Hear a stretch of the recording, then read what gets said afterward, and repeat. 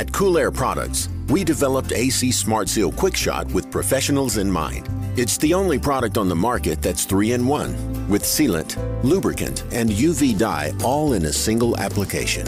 It's non-toxic, non-flammable, 100% safe to the touch, eco-friendly, and compatible with all refrigerants. It's a safe solution option, backed by years of R&D, Intertek tested, and has sealed millions of leaks. AC Smart Seal, the professional's choice. Nice Job can help you get the reputation you deserve. Nice Job's automated reputation marketing tools are easy to use and super effective. Collect 2 to 3 times more customer reviews and have the ability to share that social proof where it matters most. New signups can get $50 off when they mention the HVAC Know-It-All podcast. If you're looking to grow your small business, visit Nice Job at nicejob.com. This podcast is sponsored by the Master Group, and one of the tools that they don't carry on the regular, but I think they're going to start to now, or at least maybe, hint, hint, Master Group, carry it, is the Navac line of tools. Now, the reason I say this is because I was in one of their branches and I saw the Navac battery-powered pump sitting on the counter. That tells me that they are looking at it, or enough people are coming in requesting it. All right, so if you're looking to get into Navac stuff and you have interest in those battery-powered pumps, because they are badass, Master Group can definitely bring it in for you. So check them out. Check out master.ca.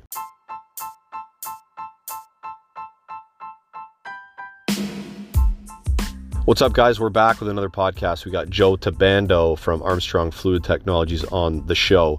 We're going to talk about something that's important. We're going to do some HVAC learning here. Physical pump service and maintenance. Things to do, things to avoid. When we put together a shaft seal and then we install it into a pump, let's say we're changing out a mechanical shaft seal, things to avoid, because you can't get it dirty. We're going to talk about why a shaft seal might fail, right? We're going to talk about pump curves and how we can troubleshoot a pump and know that we have enough gallons per minute where it needs to go. Like we have enough flow by looking at a pump curve, which I think is really important. I've never done myself, and we're going to learn about this together on this podcast. So let's get to it, guys. This is the HVAC Know-It-All podcast. I'm your host, Gary McCready.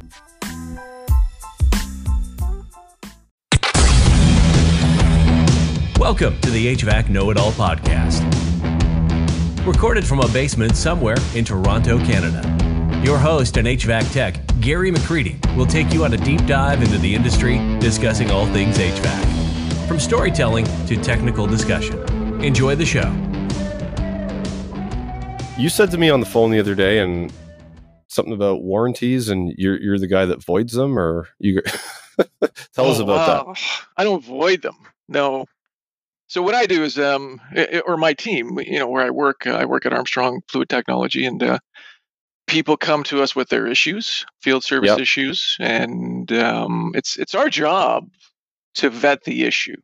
Of course. Right? We want to make sure that's not that it's a legitimate complaint, but mainly, can we help somebody resolve their issue without having to resort to a field service call, which, if there's an issue with the pump that's caused by something that's not, the warranty covers defects in materials and workmanship, and it's just the same for any pump company, or probably any manufacturer of goods, right? It's the defects in materials and workmanship. So we want to make sure that we vet the issue and determine that it's not caused by something like operator error or installation issue or something that's a site issue. And with pumps, there's a lot of things. So there are a lot of things that go wrong with them, and there's a lot of things that can cause these issues with pumps, from installation to proper operation. So yeah, I wouldn't say I'm the guy that voids the warranty. No, but not at all. We're just, myself and my team are the ones that determine whether something would be covered or not. So you play a tech support role over at Armstrong? Yes, I do. Yeah. Okay, that's cool. So tech support these days, a lot of manufacturers, they've got it. Some of them are really good at it. Some of them are not so good at it because it takes forever for them to get back to you. I'm not going to go start naming names, but we do rely on tech support quite a bit in the field.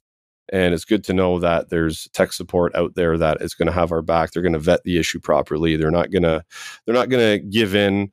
See, there's always this thing out in the field. There's like the tech and then the manufacturer, and then, oh my God, are they going to void my warranty, or am I going to get warranty, and this and that? So can you talk about that for a little bit, and how you go maybe vetting a warranty? Like you said earlier, like you got to vet the problem to make sure it's an issue with maybe the install or the service that was done, or if it's an issue with the actual physical part itself.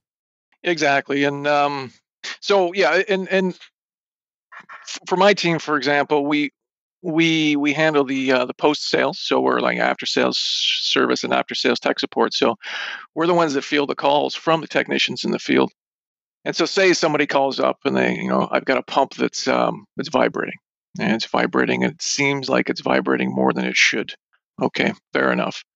You want to make sure, first of all, the pump is installed correctly, right? So it's installed as per the INO manual. And depending on the model of pump, if it's a base-mounted pump, the base must be securely mounted. If it's a vertical inline pump, there are certain ways that it should be hanging from the pipes. It shouldn't be directly coupled to the floor. You want to look at things like, where is the pump operating on its curve? Right, because if it's running way out on its curve, basically, what that means is if it's flowing too much or more than design flow, that will cause issues, vibration issues. Yeah. If it's running near shutoff, which means the discharge valve might be nearly closed and the pump is operating too far to the left, meaning a lot of the water is being churned in the pump, that also causes vibration. Things like we can ask someone or a technician to decouple the motor and the pump and try and isolate where the vibration is. Is it in the motor? Is it in the pump? And if you've got a vibration meter, we would ask somebody to take vibration measurements. Most times that doesn't happen, but I think the basics are things like read the suction and discharge gauges, and let's see where the pump is operating on its curve. First and foremost, I think that's number one. Make sure the pump is installed as per the INO, installed correctly, and secondly, make sure it's being operated where it should be on its curve. Mm-hmm. When you say INO, what's that? INO is an installation and operation manual. Oh, okay. I've never heard it called that before. Cool. Maybe I'll start calling it the INO. INO, yeah. I've just referred to it, I guess. The RTFM, read the fucking manual.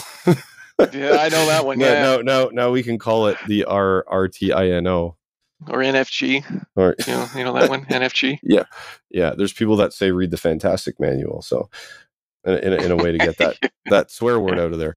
I think that was Brian Orr that made that up.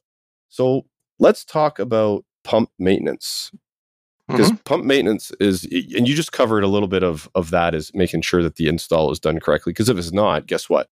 We're going to have an issue. And then we look in the manual to see what the issue is. And I think we're going to get to pump curves a little later on, because I want to ask you some questions on that.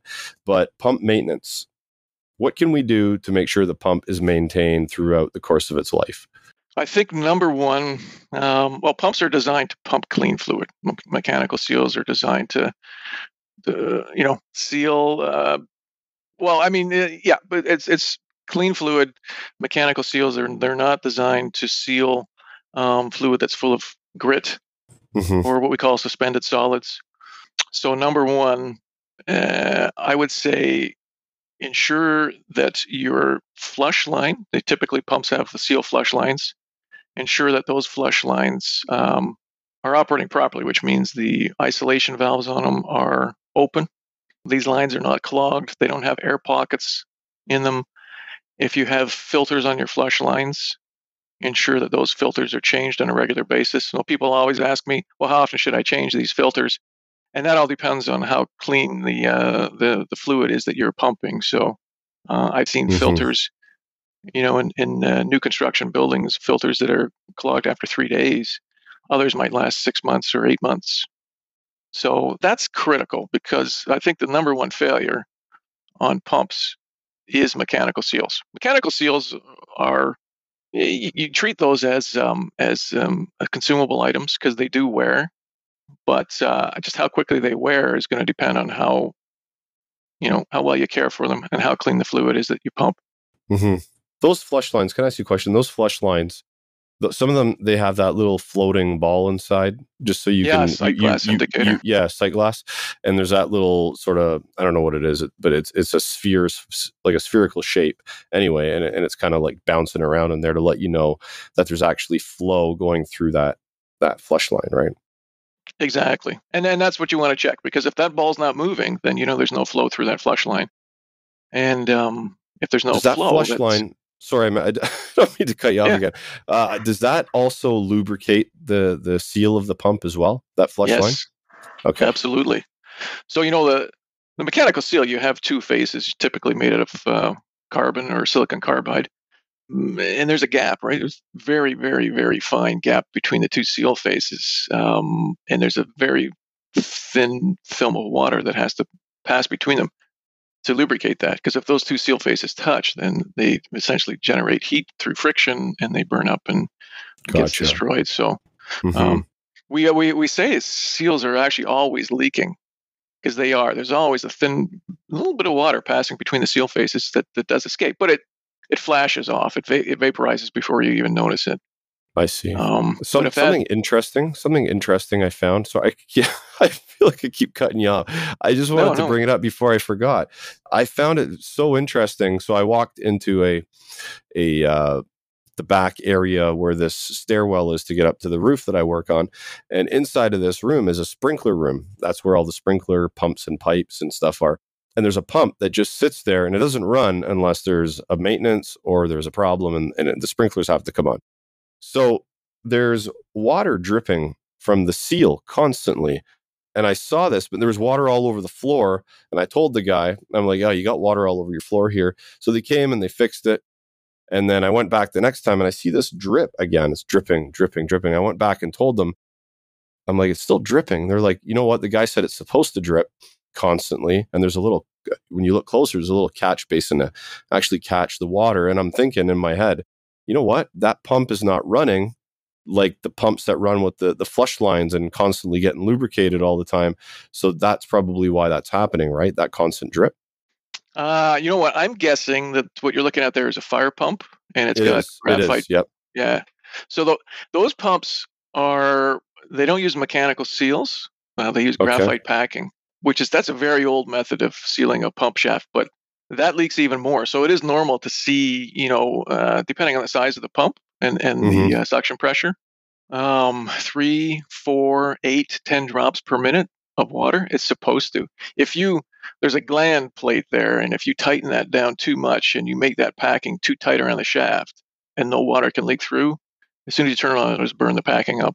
It's just graphite. It's like a graphite, flexible graphite, like a plasticine or something.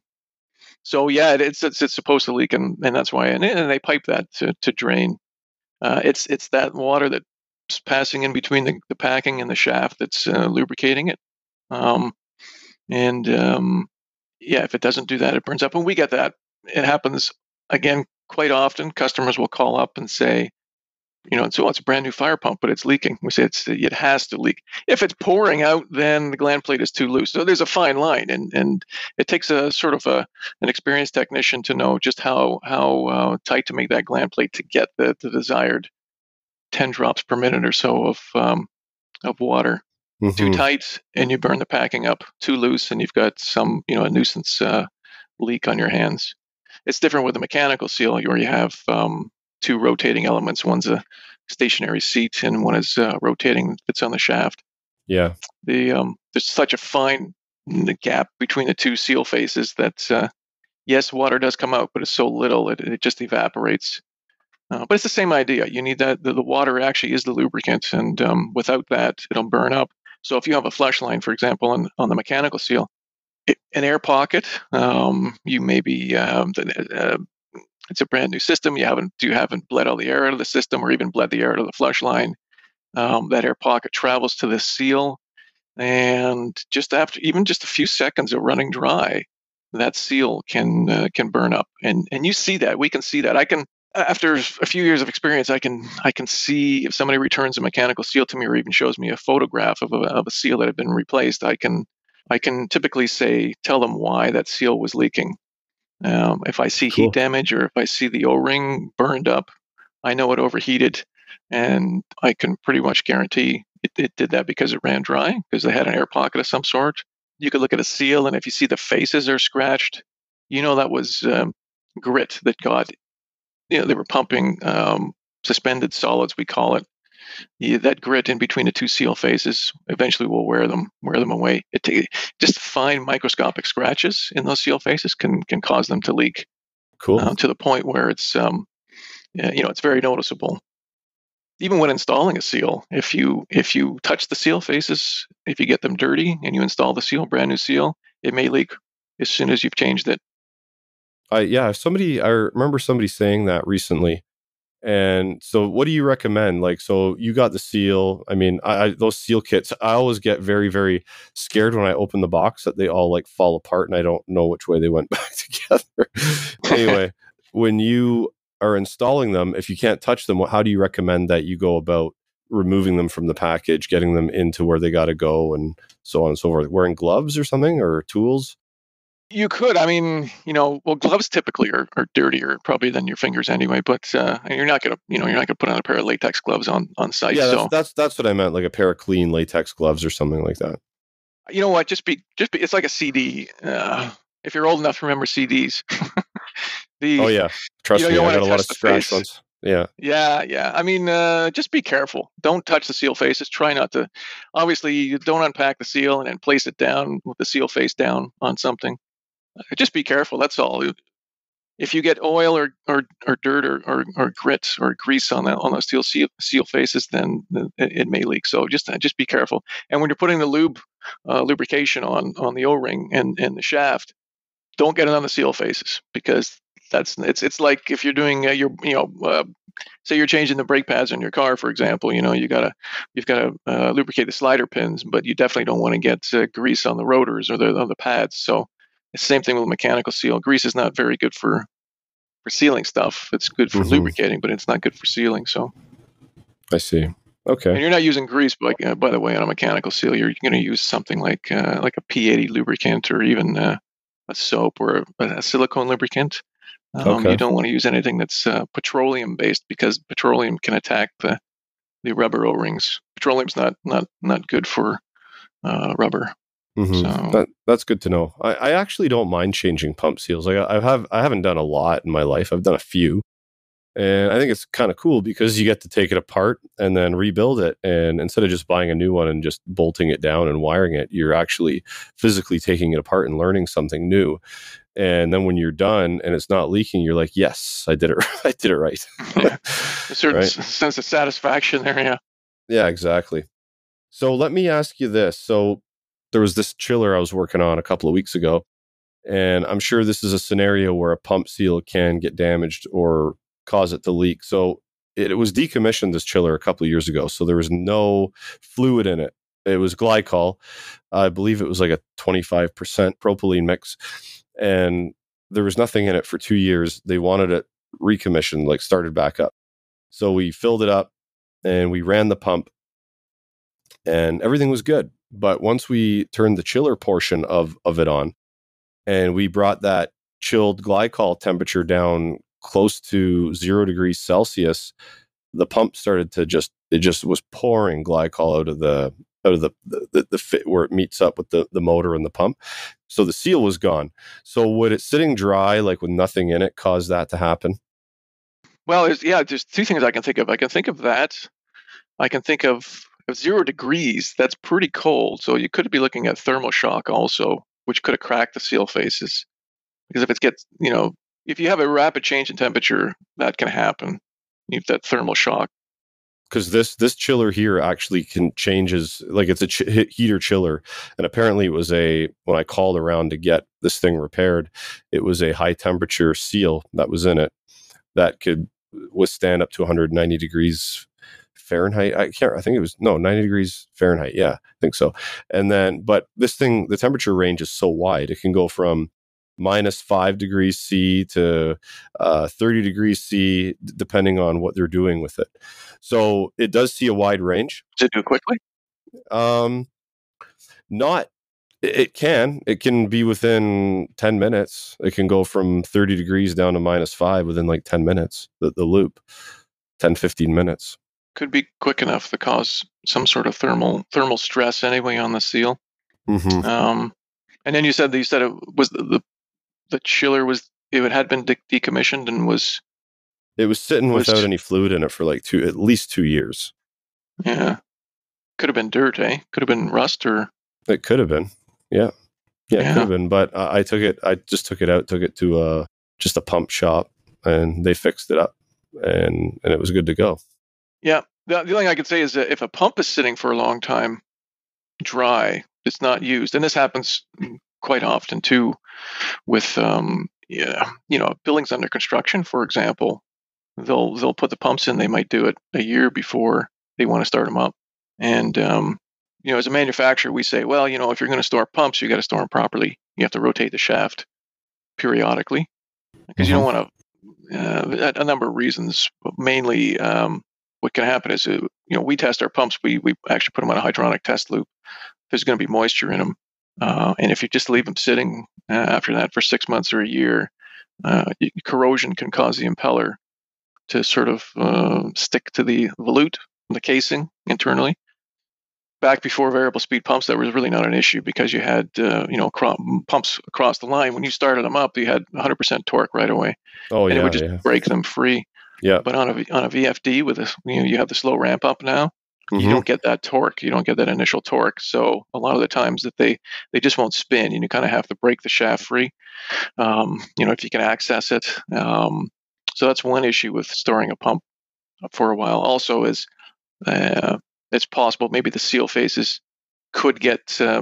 This is rare, but 2 seal faces, if they've been sitting dry for a year, the seal faces themselves could seize together, and when you go to start it, they start to rotate, but the damage has been done. There's enough scratched or rubbed against each other just momentarily, but that's enough to damage them and cause them to leak.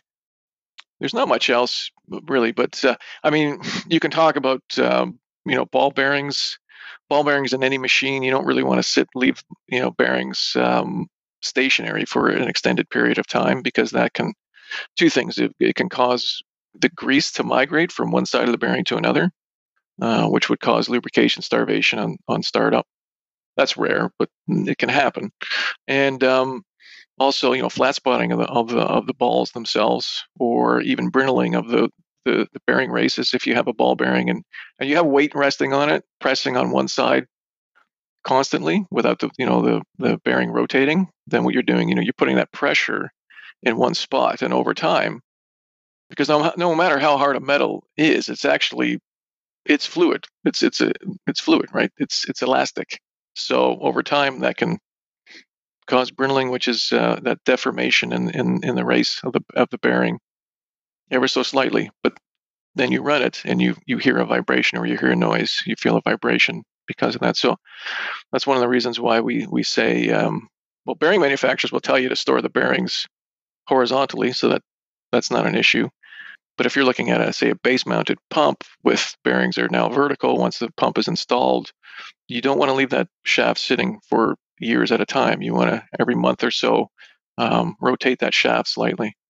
It's the same thing. Even I think anybody who stores a car, stores a vehicle for an extended period of time, it's the same thing. The wheel bearings, it's the same. Put it up on jack stands, or if you're going to actually put it on the ground, you want to try and move it so you're not always on one spot of the bearing all the time. Yeah. No, I totally get that for sure, because I can. And as soon as you said that, I relate, because I got an old Jeep Cherokee. It's a 96, and it's weird because I put it in the garage all winter because it doesn't really get driven, and then it gets a flat tire in the wintertime on the passenger front, and then in the spring I fill it up and it's fine all summer, right?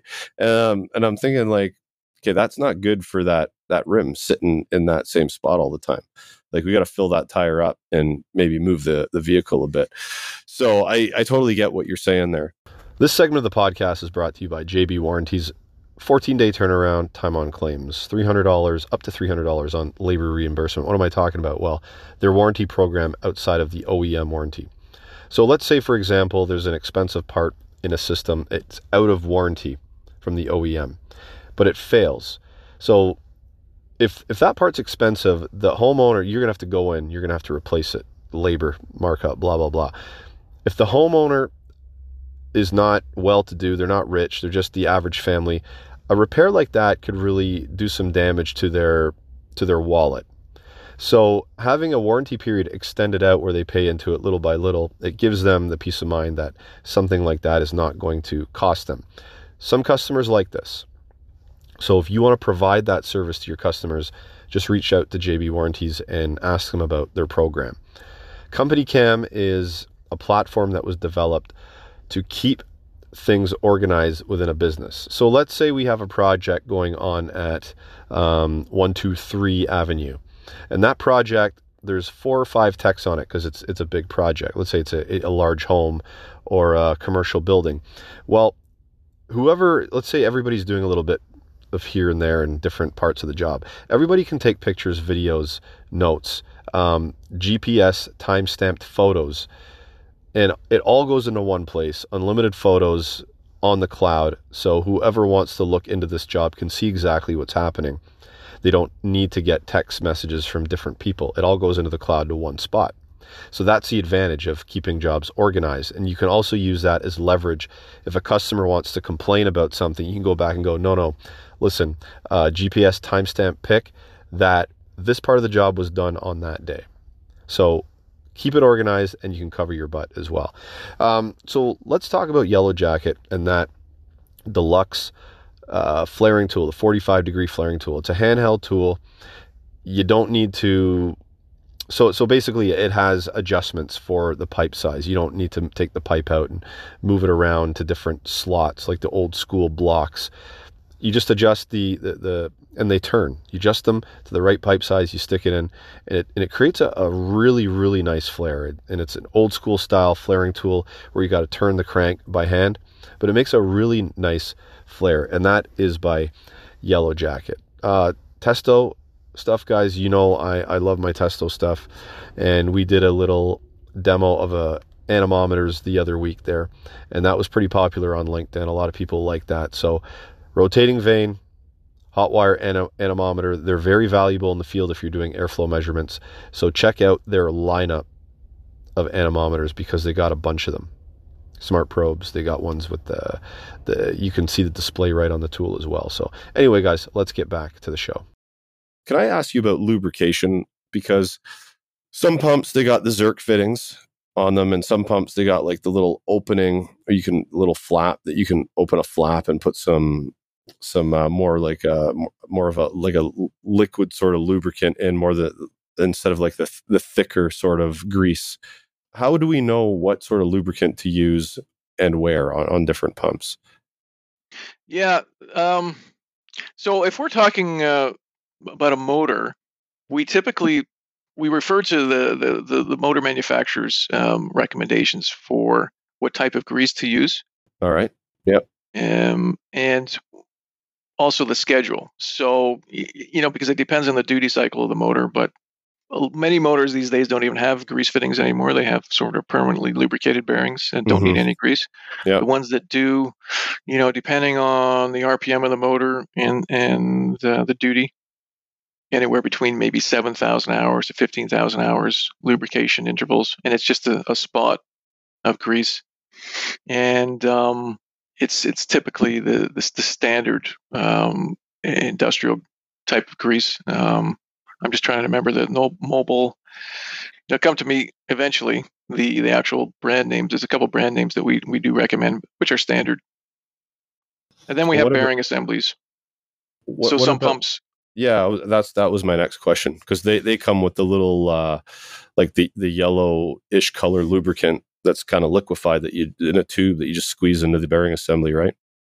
Mm-hmm. So again, with bearing assemblies, there's either regreasable or permanently greased, or some are actually oil filled, where you would use just a standard, like a 30 weight oil, gear oil or machine oil, And then the grease again is it's your standard industrial grease. I'm trying to remember the name of it now. It'll come to me.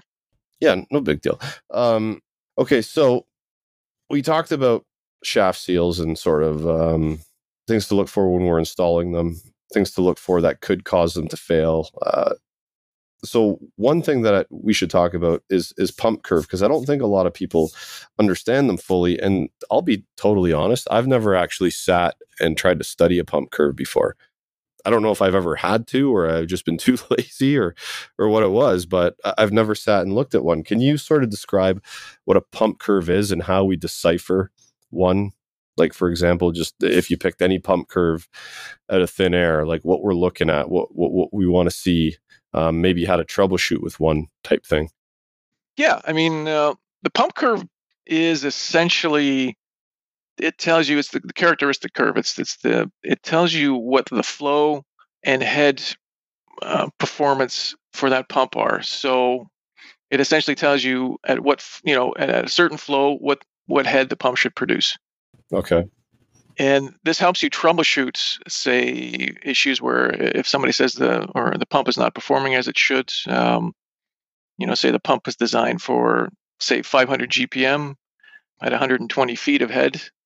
120 feet of head is, if you convert it to pressure, it's divided by 2.31. So it takes 1 psi of pressure to move water up 2.3 feet. If you pictured a vertical column, you would move it 2.3 feet. So, and pumps produce that. They produce the head pressure. That's what they produce. And you have a system curve or system head that's kind of pushing back against that pump. So the pump has to pump against that system head, which it's the friction in the piping. It's gravitational force pressing back down on the pump. Or the water column. The pump has to pump against that. So that's where you get the specification for the foot of head. So 500 GPM, say at 120 feet. If you need, or if you have more system head than 120 feet, the pump won't be able to push 500 GPM. So you might see, if you've got 150 feet of head, you may see that the pump can only push 250 GPM or 300 GPM. So you look at the pump curve, and the curve shows you in relation to pump speed also. It shows you what the head would be for a certain flow. I see. Okay. And then you can see if the pump is operating on its curve or not. And one of the ways to troubleshoot an underperforming pump, one of the first things to do is to actually check the shutoff head. Because you want to ensure that the impeller diameter is correct in the pump and it hasn't been trimmed incorrectly, trimmed too small. So you can isolate the pump completely and run it to whatever its design speed might be, or maybe to 60 hertz. And you look at the curve, and the pump curve will tell you what head pressure the pump should produce at closed valve, or at we call shutoff. If that matches what the curve says, then you can be guaranteed that the impeller trim is correct. So I gotta ask you some questions there. Okay, so when you said fully isolate the pump, you mean close the return and the supply valve? No, just the discharge. Yeah, just the discharge. Just the discharge of the pump. Okay. You never want to close the suction valve. You never want to do that unless you're actually. That's why I wanted to be clear there, because when you said isolate it, I wanted to make sure I got that right. So we're just going to close the discharge valve. Now, you said we can check the pump curve. Now, how do we know what the GPM is? Just if we didn't know, how would we figure that out? So what you would do is you look at as the pump is running, you look at the suction and discharge gauges, and you determine what the pump head is from that. You subtract suction from the discharge pressure, and you see what pump head the pump is making, and then you look at the curve. And then by looking at the head on the curve, you can actually determine what the flow is there. So you're essentially measuring flow indirectly by measuring differential pressure across the pump. Okay, so you might have to say that one more time for me. So if we want to get the head, you said we take the supply and subtract the return or the suction. Sorry. Supply, yeah. So supply is your discharge pressure. Yep. And well, okay. I think for return, you mean returning back to the pump, right? Yeah. So sorry, I'm calling it return and supply. So discharge and suction. Yeah. So discharge is supply, return is the suction side. Mm-hmm. Yeah. You want to know what the pressure. So if you've got say 20 psi on the suction side, Okay. and 100 psi on the discharge side, then the pump is making 80 psi differential. Mm-hmm. Okay. So Got that. you can convert that. You can look at your pump curve. Your curve may be either in head or it could be in feet. So you would take the 80 psi and multiply by 2.31, and that would give you what your head pressure is. And then you would look at the curve. You look at the characteristic curve, the pump curve. You'll see that essentially you've got on your vertical axis, you've got the head, and the horizontal is the flow. And you just sort of plot that out. Where is the head pressure? And you follow it down, you follow the line down, and it will tell you what the flow is. And that's physics. So it won't be lying to you. If the gauges are correct and they're accurate, if you measure a certain head, you can follow that curve down and you can see exactly what the flow is. If you put a flow meter on it, it would tell you the same thing. So I'm following you there. So you figure out what the subtracting the discharge of suction and so on and so forth. But then when you line it up on the chart and it shows you a flow, how do you know that's the right flow that we're supposed to get? How do we know what actual GPM is going on within that thing? Because that is essentially pump physics. It won't lie. As long as the impeller is correct, and say you've measured that at shutoff, and you know the impeller trim is correct because you've measured the shutoff head. When you're measuring that pressure across the pump, you compare it to the curve, and it will tell you exactly what the flow is. I got to try that when I'm out on a job because I didn't know that. And I've never really studied a pump curve. So now I want to grab one for a pump and I want to try this. This would be kind of cool. Yeah, as long as you know, so you'll know what the speed. So if it's a constant speed pump running at 60 hertz, you look at the 60 hertz curve. If it's a variable speed pump, set it to a certain speed. Typically, you would set it to the duty speed, which you would read on the pump nameplate. And say, for example, I'm looking at a curve 58 hertz, and the design of the pump is 500 GPM at 120 feet. That means it can push, or 500 GPM will flow through the pump, and it will produce 120 feet of head pressure. So it's pumping against 120 feet of system pressure. If the system pressure is higher than that, you won't get 500 GPM because you would require a higher head pressure to pump that flow. And you could, you measure that by measuring the differential across the pump. Say you weren't getting 500 GPM, and you went and you measured your discharge gauges, and instead of seeing 120 feet, you saw, let's say, 150 feet. Well, I'm looking at the curve here, and I would say, oh, okay, so at that speed, let's see, 150 feet head pressure, then your flow actually is 350 GPM because you just look at your vertical axis, you look at your 150 feet, you know what speed the pump is running at, and you just draw a straight line down vertically, and your horizontal axis there, it will, that's where your flow is, and I see it says 350 GPM, and you'll know that's your flow. Interesting. So, I've never, obviously, now that I've said that I don't really study pump curves, but I'm going to now.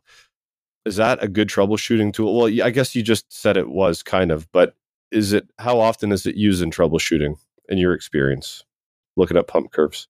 It's used very often. It's for the first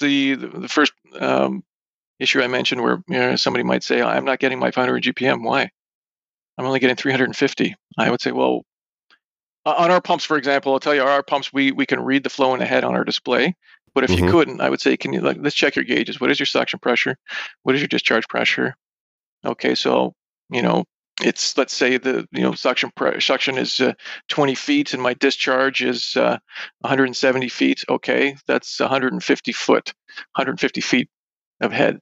So the pump is producing 150 feet, and I would look at the curve and I would see, okay, at that speed, 58 hertz, or let's say 60 hertz, for example, just for argument's sake.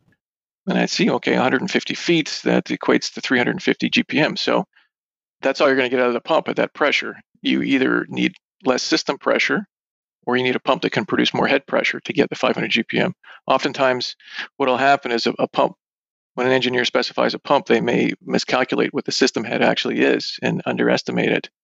And then on site, they realize that they need a pump.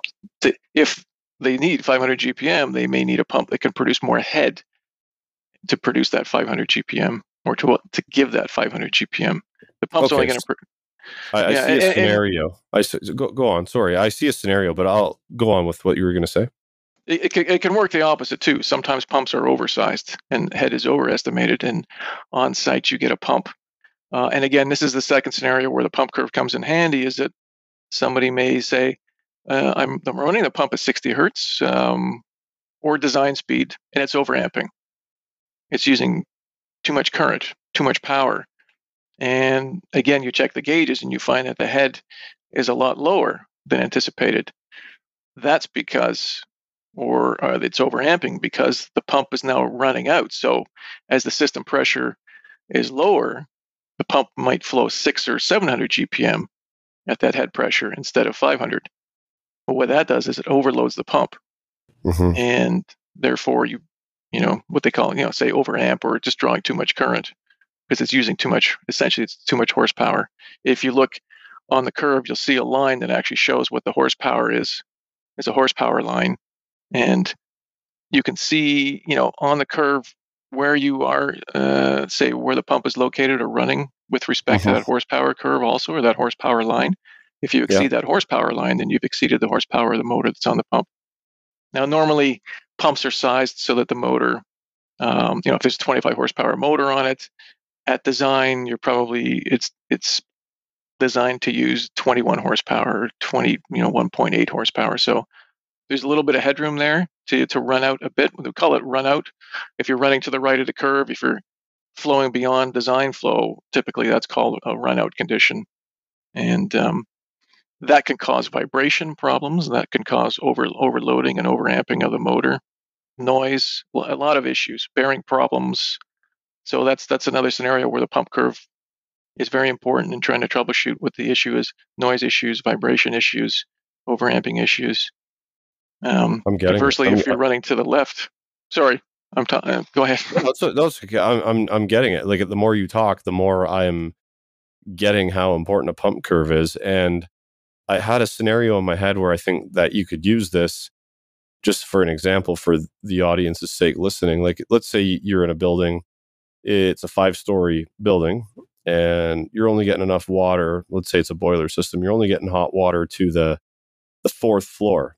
So at that point, you could go down and do your test, shut off the discharge and check. And maybe you don't have, your impeller's not sized large enough to get the flow you want up to the 5th. Is that a good example or no? Yeah, that is a good example, because what you're talking about is a pump that you need, the pump that'll produce. You want a certain flow. That's what you know. I need this many GPM, but you need a pump that will produce enough head pressure to be able to push the water up that vertical column. Now, typically, systems like that, for example, we produce the domestic water boosters. This is an example. These domestic water boosters are designed to boost your water pressure, domestic water, so that people on the top floor of a 50-story building still have 30 or 40 or 50 psi of water pressure for their fixtures. So when they're sized, they'll make a few hundred psi in the mechanical room on the basement floor so that they can produce 50 psi on the roof. And it's all about, again, lifting water 1 psi for every 2.3 feet.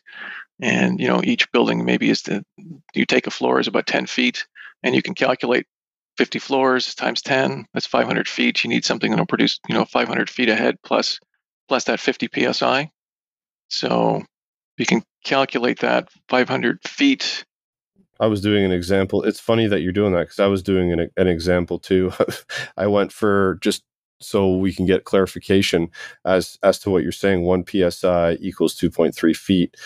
So basically, if we had a 40-foot building, we would need Hold on. I think I did this wrong. I did So you this had wrong. a 50-story building, let's say 50 stories, and figure 10 feet per story. So that's 500 feet, right?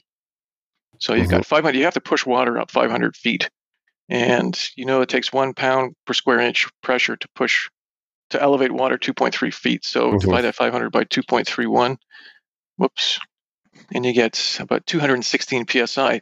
Just that would give you, a static column just at the top. So you want another 50 psi for your fixtures. So add 50 to that 216, and you get about 266. So let's call it. And then you have losses, frictional losses in the piping. So call it maybe 275 psi you would want. So we'd have to make 275 psi at the discharge of the pump to end up with about 50 psi at 50 floors up on the 10-story building. Yeah. Okay. So yeah, that's what I did wrong with mine. I didn't divide. So I had a 40-foot building, and how much head we need to get to the top of the 40-foot building, it's around 17.39 psi. If we want, 40 obviously, if we're going to have 0 psi at the top, right? Yeah, and so you got 40 feet, and divided by 2.31, so about 17.3 psi. Yeah. And then you want to add obviously 40 or 50 psi to actually move the water through the fixtures. So you would need 67 psi. So you need a booster pump, or your pump itself would have to produce that. So 67, let's call it 70 psi, right? And 70 psi is about 160 feet, 162 feet. So you would spec your pump for whatever GPM you needed at 162 feet. And you would, obviously put in a safety factor in there, oversize it a little bit. That's why we rely on guys like you, because we don't, out in the field, that's the last thing we want to do is figure all that. But it's good for service calls, and it's good for knowledge and stuff like that. And any sort of little tidbit that you pick up during a conversation like this I think is good. Like, for instance, as you said earlier, if you see a shaft seal that's got little scratches and maybe indents on it, you can tell that it was some sort of debris that was in the pump that caused that. Just stuff like that. When you take things apart, you know what to look for. And I think these are important things to know for the average tech that's running around out there. That's what I always ask. I'll say one thing. I've suggestions for any technicians listening is always get the serial number. I have to say, always get the serial number of the equipment that you're working on, because manufacturers, if they're like Armstrong, we sort of we tie everything to the serial number. If you give me a serial number, I can tell you bills of materials for that pump or for the heat exchanger, whatever it is you're working on. We can look at service history of that. So, but not only that, from the serial number, I can find the pump curve, and then if you tell me the pump is vibrating or it's noisy, we can start looking at, okay, so let's look at where the pump is operating on its curve. Is it running close to shutoff, or is it running in a runout condition, or is it running right where it should be? Say the pump is running, well, it's running at design, at duty. What it says on the pump nameplate is it's almost spot on. So that's not the cause of the vibration. Then it might be something else. It could be a coupling. The coupling is maybe the pump has not been aligned. So, you can. I would probably ask you if you could, decouple the motor in the pump and then run the motor and see if you hear or feel a vibration from the motor. If the motor's pretty smooth and you recouple it and there's an issue, could be the coupling is at fault. Could be, depending on the model of the pump. If it has bearings, it could be the bearing assembly that's got an issue. So there's a lot of things, and there's a lot of with pumps. Pump alignment is critical. There's something also called pipe stress or pipe strain, or nozzle loading, which is really where when you install a pump, you don't want to bring the piping to the pump and then force that piping into line with the pump discharge flange, because now that piping is putting strain on that pump continually, and eventually it's going to go out of alignment. So you want to install the pump and then pipe from the pump out. A lot of people don't do that, and over time that pipe strain causes issues with the pump. anything from alignment problems to, even in the worst case scenario, flanges crack or casings crack over time. They've developed hairline cracks. What else? There's things like bearing noise. I'll say one thing for technicians out there also is pumps that are running on VFDs. Sometimes there's a VFD noise, a carrier frequency noise, that is to do with the switching frequency of the output of the drive, which is switching thousands of times per second, causes oscillations in the actual motor windings. Sometimes that's confused with bearing noise. So what you can do is you can actually change the carrier frequency in the drive and increase it. And as you increase that frequency, the noise is still there, the oscillation is still there, but it goes beyond the sort of the range of human hearing. And if it goes away, then that's that squealing noise, which sometimes sounds like a bearing, was actually not a mechanical issue. It's electrical. It's just the VFD noise. If it stays the same, no matter what the carrier frequency is, then it's most likely a mechanical noise. So it could be a bearing. Interesting. Well, Joe, on that note, I'm gonna say this was a great podcast. I learned stuff I didn't know about pumps, and now I'm going to take a closer look at a pump curve, and I hope at least one other person out there will, because I know they're not the most spectacular things to look at. But I mean, if you're wanting to learn this trade and you want to learn it in depth, I think it might be something that we should all just pick up and have a gander at. Yeah, I mean, the pump curve tells you a lot. Can explain a lot, I think, about some maybe phenomenon or issues that you're seeing with a pump, whether a pump is vibrating or overamping or noisy. I think the first thing really always is to see where is the pump running on its curve. Because if it's running too far, one extreme or another, either too far to the left, which is it's trying to pump against a closed valve, and most of that water is just recirculating in the pump, that causes vibrations, causes noise. Or if it's running way, way out past its duty, the design duty, same thing. It can cause issues like that, vibration and noise, even cavitation. Where what happens is with cavitation, you get these little air bubbles in the fluid being pumped. Kind of starts off on the suction side, and once these bubbles collapse, you hear this. It's noisy. It sounds like rocks being pumped through the pump itself. And when those bubbles collapse, they can actually pit the impeller, so it can actually damage the pump. That's cavitation. There's a very good video online that I should actually attach to the podcast notes here of cavitation through a clear piping and stuff like that. It's a very well done video, and it actually shows cavitation really, really well and how it actually happens. But so I guess with that, we'll call it. Thank you very much, Joe. I really appreciate your time tonight. My pleasure, Gary. It was good to meet you. Good to speak with you. And anytime you need me back to talk about anything else, I'd be happy to. All right, guys, go grab your pump curves, study them.